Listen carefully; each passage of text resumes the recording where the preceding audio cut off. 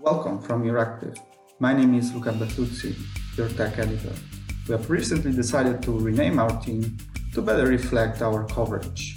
This week, we take a closer look at the proposal of the European Commission that has been announced by Commissioner Breton to introduce a fair contribution for GAFAM to pay for the digital infrastructure. For an overview on all things tech in the EU, sign up to our free newsletter or visit the website euractiv.com. This is Euractiv's Tech Brief podcast.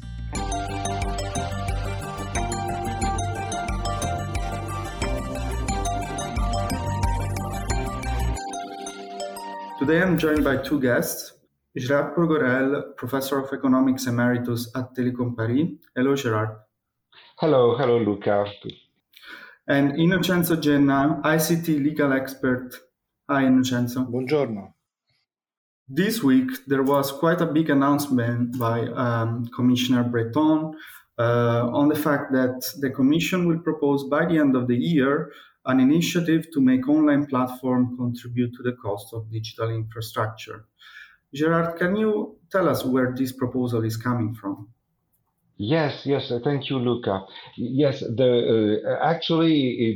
is a recurring debate, and what's interesting in here is that the Commission has taken up recurring interventions, some lobbying also, so to say, by European telecommunications operators. And a few weeks ago, and maybe even a few months ago, European telecommunications operators, CEOs, jointly made a statement saying that there's a necessity in Europe to have the main users and the main actors who benefit from the development of broadband networks to contribute to investments in their network. So I would say the news is that this proposal has been taken up at political level and at decision maker level, and it is a path forward, I would say, in the direction of a line of thought which has been around now for a certain time. So what I would say is that this, in a way, illustrates the extent to which digital markets in Europe present significant conundrums. We are not in a fully rational setting, in a fully rational landscape. And we have a legacy of, I would 20 years of the decisions, 20 years of strategies, 20 years of market evolutions, which put us in a situation where we are looking not for an optimal solution, but I would say for a second best solution given this complex legacy. So we have conundrums, we have a lot of actors, we have and we have a lot of arguments, and I think to put this thing straight, we have to go and you'll excuse me about this, into the depth of the communications market structures in Europe. So what happens is that our economies and societies continue to rely more and more on the digital infrastructure for work, education, and entertainment. We have, of course, witnessed this importance in the past few months and years now. What happens is that the data network operators, those who provide the internet access, they struggle to have their investments keep pace with traffic increases. And what we have to look into is the reason why. Why is this so?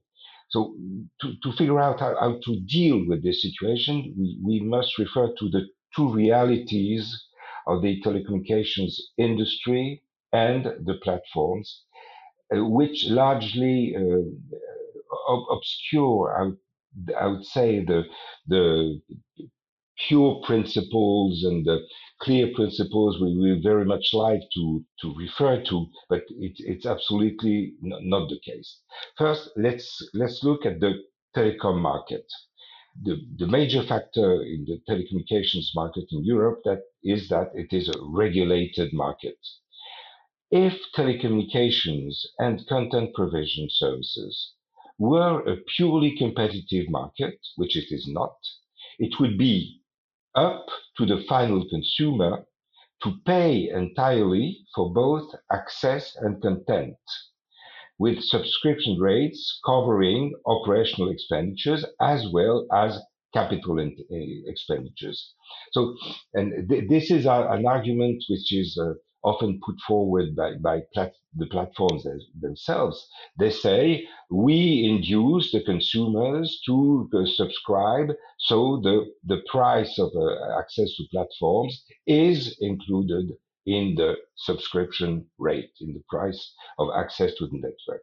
So, but this simple assertion, unfortunately, is, is out of place in our world because we have put in place a complex, very well intentioned, absolutely pro competitive set of rules that have developed a life of their own. And what we see is that they bring in unexpected outcomes, and they put the actors in a bind to confront those unexpected evolutions in markets and services. When we put in place the competitive framework in telecommunications in Europe 20 years ago, we didn't have what we had in mind was mostly telephony, and it was just the beginning of data. We didn't have in mind the explosive growth of access to platforms. So the telecom regulation has been put in place absolutely in all countries worldwide to manage network effects, which would spontaneously result in the creation or restoration of monopolies. But this has resulted in a market design that ensures that a certain level of competition is maintained among a restricted number of operators. But what we have is asymmetric outcomes on the subscription rates paid by consumers. So, for instance, the subscription rates are significantly higher, double, just to give a ballpark estimate, in the US than it is in Europe. The market in the US is less competitive, which results in higher tariffs at consumer level. And this, as we can see, and partially solves the problem of the investment capability of operators. We don't have the same request in the US for platforms to contribute to networks that what we have in Europe. In Europe, so in the opposite, the actors in charge of building the badly needed data infrastructures are corseted in a competitive regulation framework, which results in consistently lower tariffs, and I would say always lower tariffs, and dramatically declining income and revenue for operators. So consumers today in Europe get access, just to give you a picture of this, consumers get access to an infinite world of information, entertainment, games, knowledge for the monthly price of a slice of pizza, no cheese. So Europe is partially addressing the investment gap issue, but by easing the constraints on shared infrastructure investments, but it is not enough. Consequently, operators struggle to invest at the required level. So what we have put in place is a very well-intentioned competitive framework, but the result is the tariffs are very low, and operators struggle to invest. Now, if we look at the service providers, so there's a second consideration. For a long time now, the ability of private actors to build their own highly capital intensive communications infrastructures has been questioned. This applied in the past to railways and highways. Today, it applies to telecommunications networks. Beyond self funded investments, Other sources of funding have been called for. Public funding of infrastructure is a growing part of the picture. In most countries, it is in place for the sake of universal access to communication services, coverage of non-profitable, low population density areas, etc. This public funding of investments is highly significant in the tens of percent proportion range. And we are talking 30, 40% per proportion. However, this has limitations in Europe, which refers justifiably to a competitive framework because it should not damage competition and public investment, we say, should not evict private investment. So the two fundamental funding sources, consumer subscriptions on the one side and public funding on the other side, being constrained in Europe, infrastructure building operators point to where the money is. This is human. Platforms and streaming services are the primary beneficiary of infrastructure development. They have already contributed specific data traffic fees to operators in certain countries. We shouldn't forget, Netflix puts a lot of resources in developing infrastructures. Google and Facebook, they fund submarine cables. So they already, in a way, contribute to the data traffic in investment in certain countries. So, but in a way, this demonstrates the reality that this contribution is needed. And we would say that, but if we look at the relative revenues and incomes of telecommunications operators on one side and the GAFAMs on the other side, those are the revenue of platforms, DAF, those of telecommunications operators, and additionally, they are continuously expanding, apart from the accident of Netflix a few days ago. But broadly, they're expanding, whereas the telcos' revenues and incomes are dramatically decreasing. Actually, Gerard, that's an interesting point because what you're saying is big tech has been growing and growing, but is this initiative from the telcos also led by some resentment that they have become a sort of low added value industry and they haven't managed to make this jump to high added value technology companies? Maybe let's move to Innocenzo first. Yes, I think what you say is right, but to be clear, there's been a structural change in the market. And it is real that 20 years ago, the telephony company, they were king in the market, but just selling telephony and SMS and some fax. Internet has changed completely the value chain, has cannibalized some revenues, and created new services on the basis of innovation and data economy. The telecom operators have completely missed this train. They are continuing to provide the access, which is becoming a commodity, and did not invent anything innovative on top of that. Even when there were some possibility, look at the cloud market. Why cloud market has been developed only by American OTT? They could have been also developed by a European company. It didn't happen. Look at all recent innovative services which has been developing during the lockdown, all the video conferences. They've been provided by Microsoft, by Cisco, by others. Why no European telco was able to provide a decent competitive service there? That's a question that we should ask.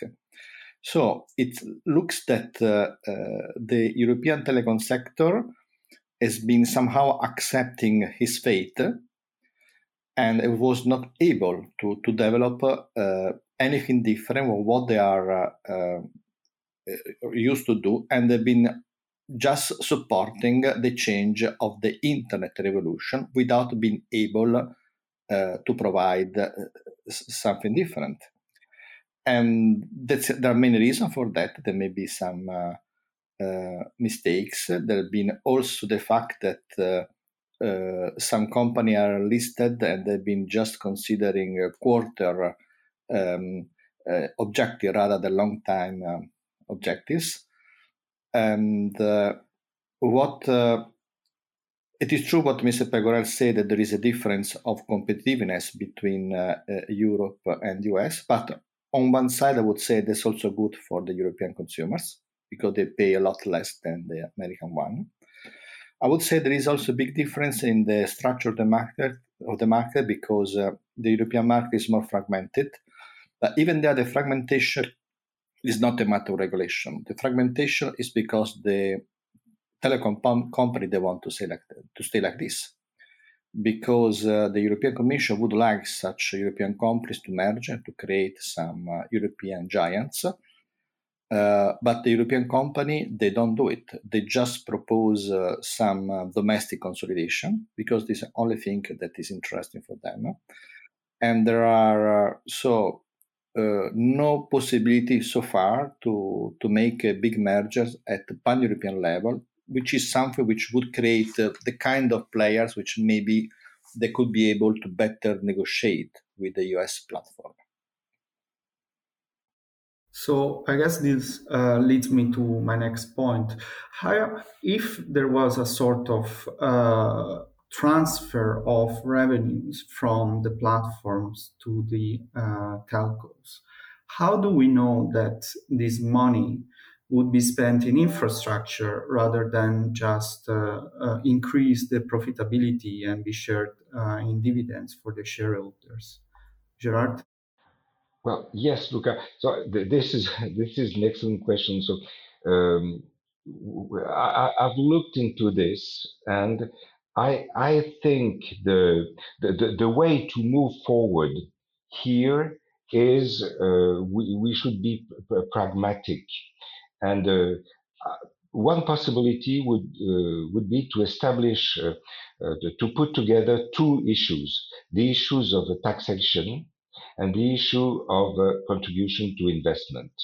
You are right. I haven't personally come up with any acceptable ways to have direct contributions from platforms to operators, especially because when we say platforms, we are talking about an industry in the world which is highly diversified. And we have big platforms, small platforms, and some people say that having one size fits all for platforms to fund network development would be against net neutrality. So this is an argument. So I think this should go through taxation, and platforms should be fairly taxed, and the money collected by the governments through those taxes should go into the existing funding mechanisms for networks. So it's not ideal. Like I said at the outset, we are talking about second best solutions. So I would say there should be a fee which applies only beyond a certain level of traffic. A fee, I mean a tax, and the fee should be harmonized within the EU to avoid tax and network investment discrepancies. So the second best trade-off, to make it short for Europe, would be to piggyback on the taxing effort on GAFAMs, and have the EU governments and the European Investment Bank enhance their contributions to network investments while preserving the European competitive network. And like Innocenzo said, all of us we hope we have the ideal of a more functioning, more efficient, less fragmented telecommunications market in Europe. But for the moment, it has not happened.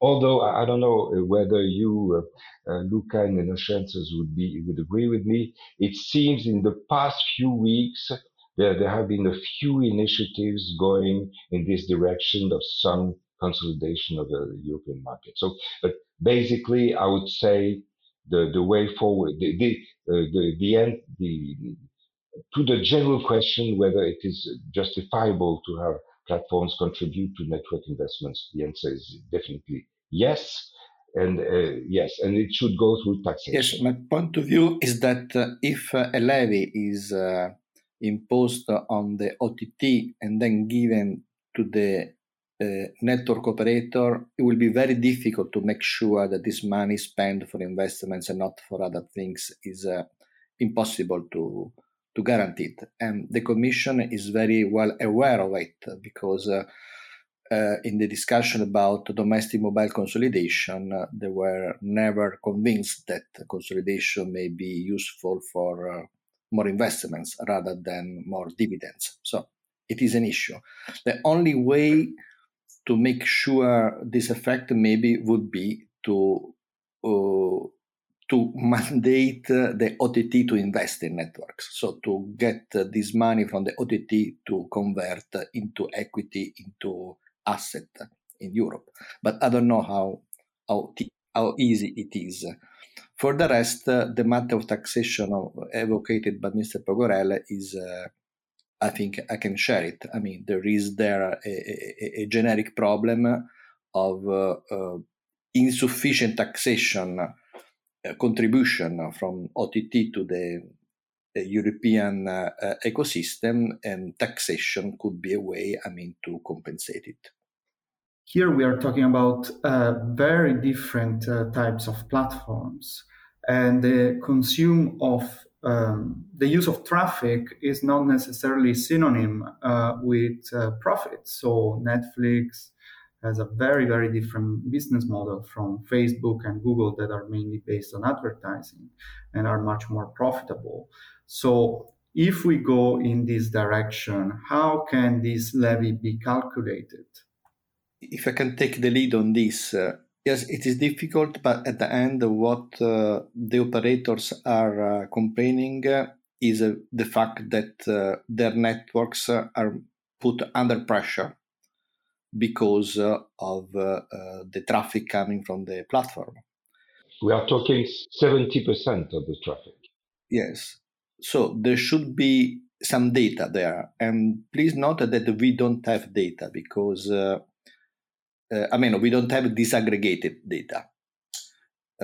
Because the contract relating to the negotiation between platform and telecom operator are not public because it is a competitive market. It's considered competitive. There is no regulation. There is a long time practice of free negotiation.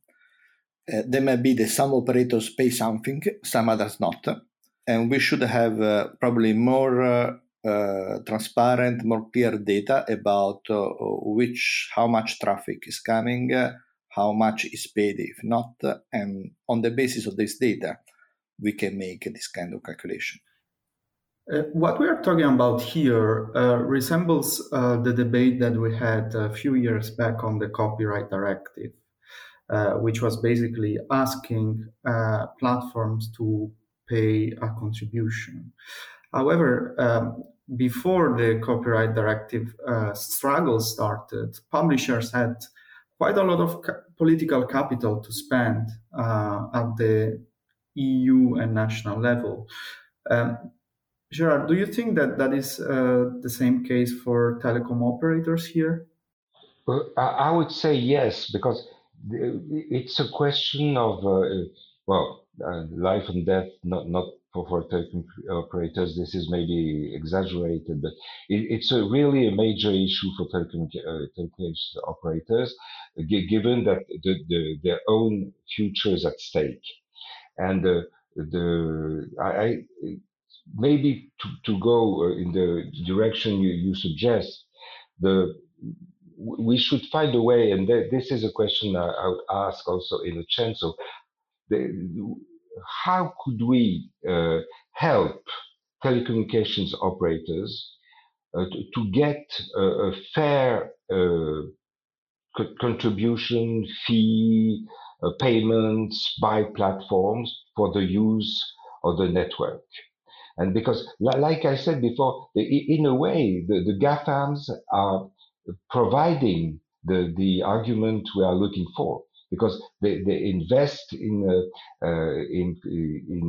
computer centers, they invest in submarine cables. Why don't they invest more in the network there's so much benefit from? So, in a sense, of what do you think, for instance? How do you think, for instance, that Iliad could get more contribution by platforms in a fair manner, in a commercial manner? What do you think about this? Let's say I'm an advisor, strategic advisor to Iliad, but I don't represent Iliad, so I cannot say anything on behalf of them. In general, I'm sympathetic for the case of the European telecom operator, of course, because of the general problem that we are representing. But on the other side, I see that the platform has been always more dynamic, more advanced in providing technology solutions in order to address some problems.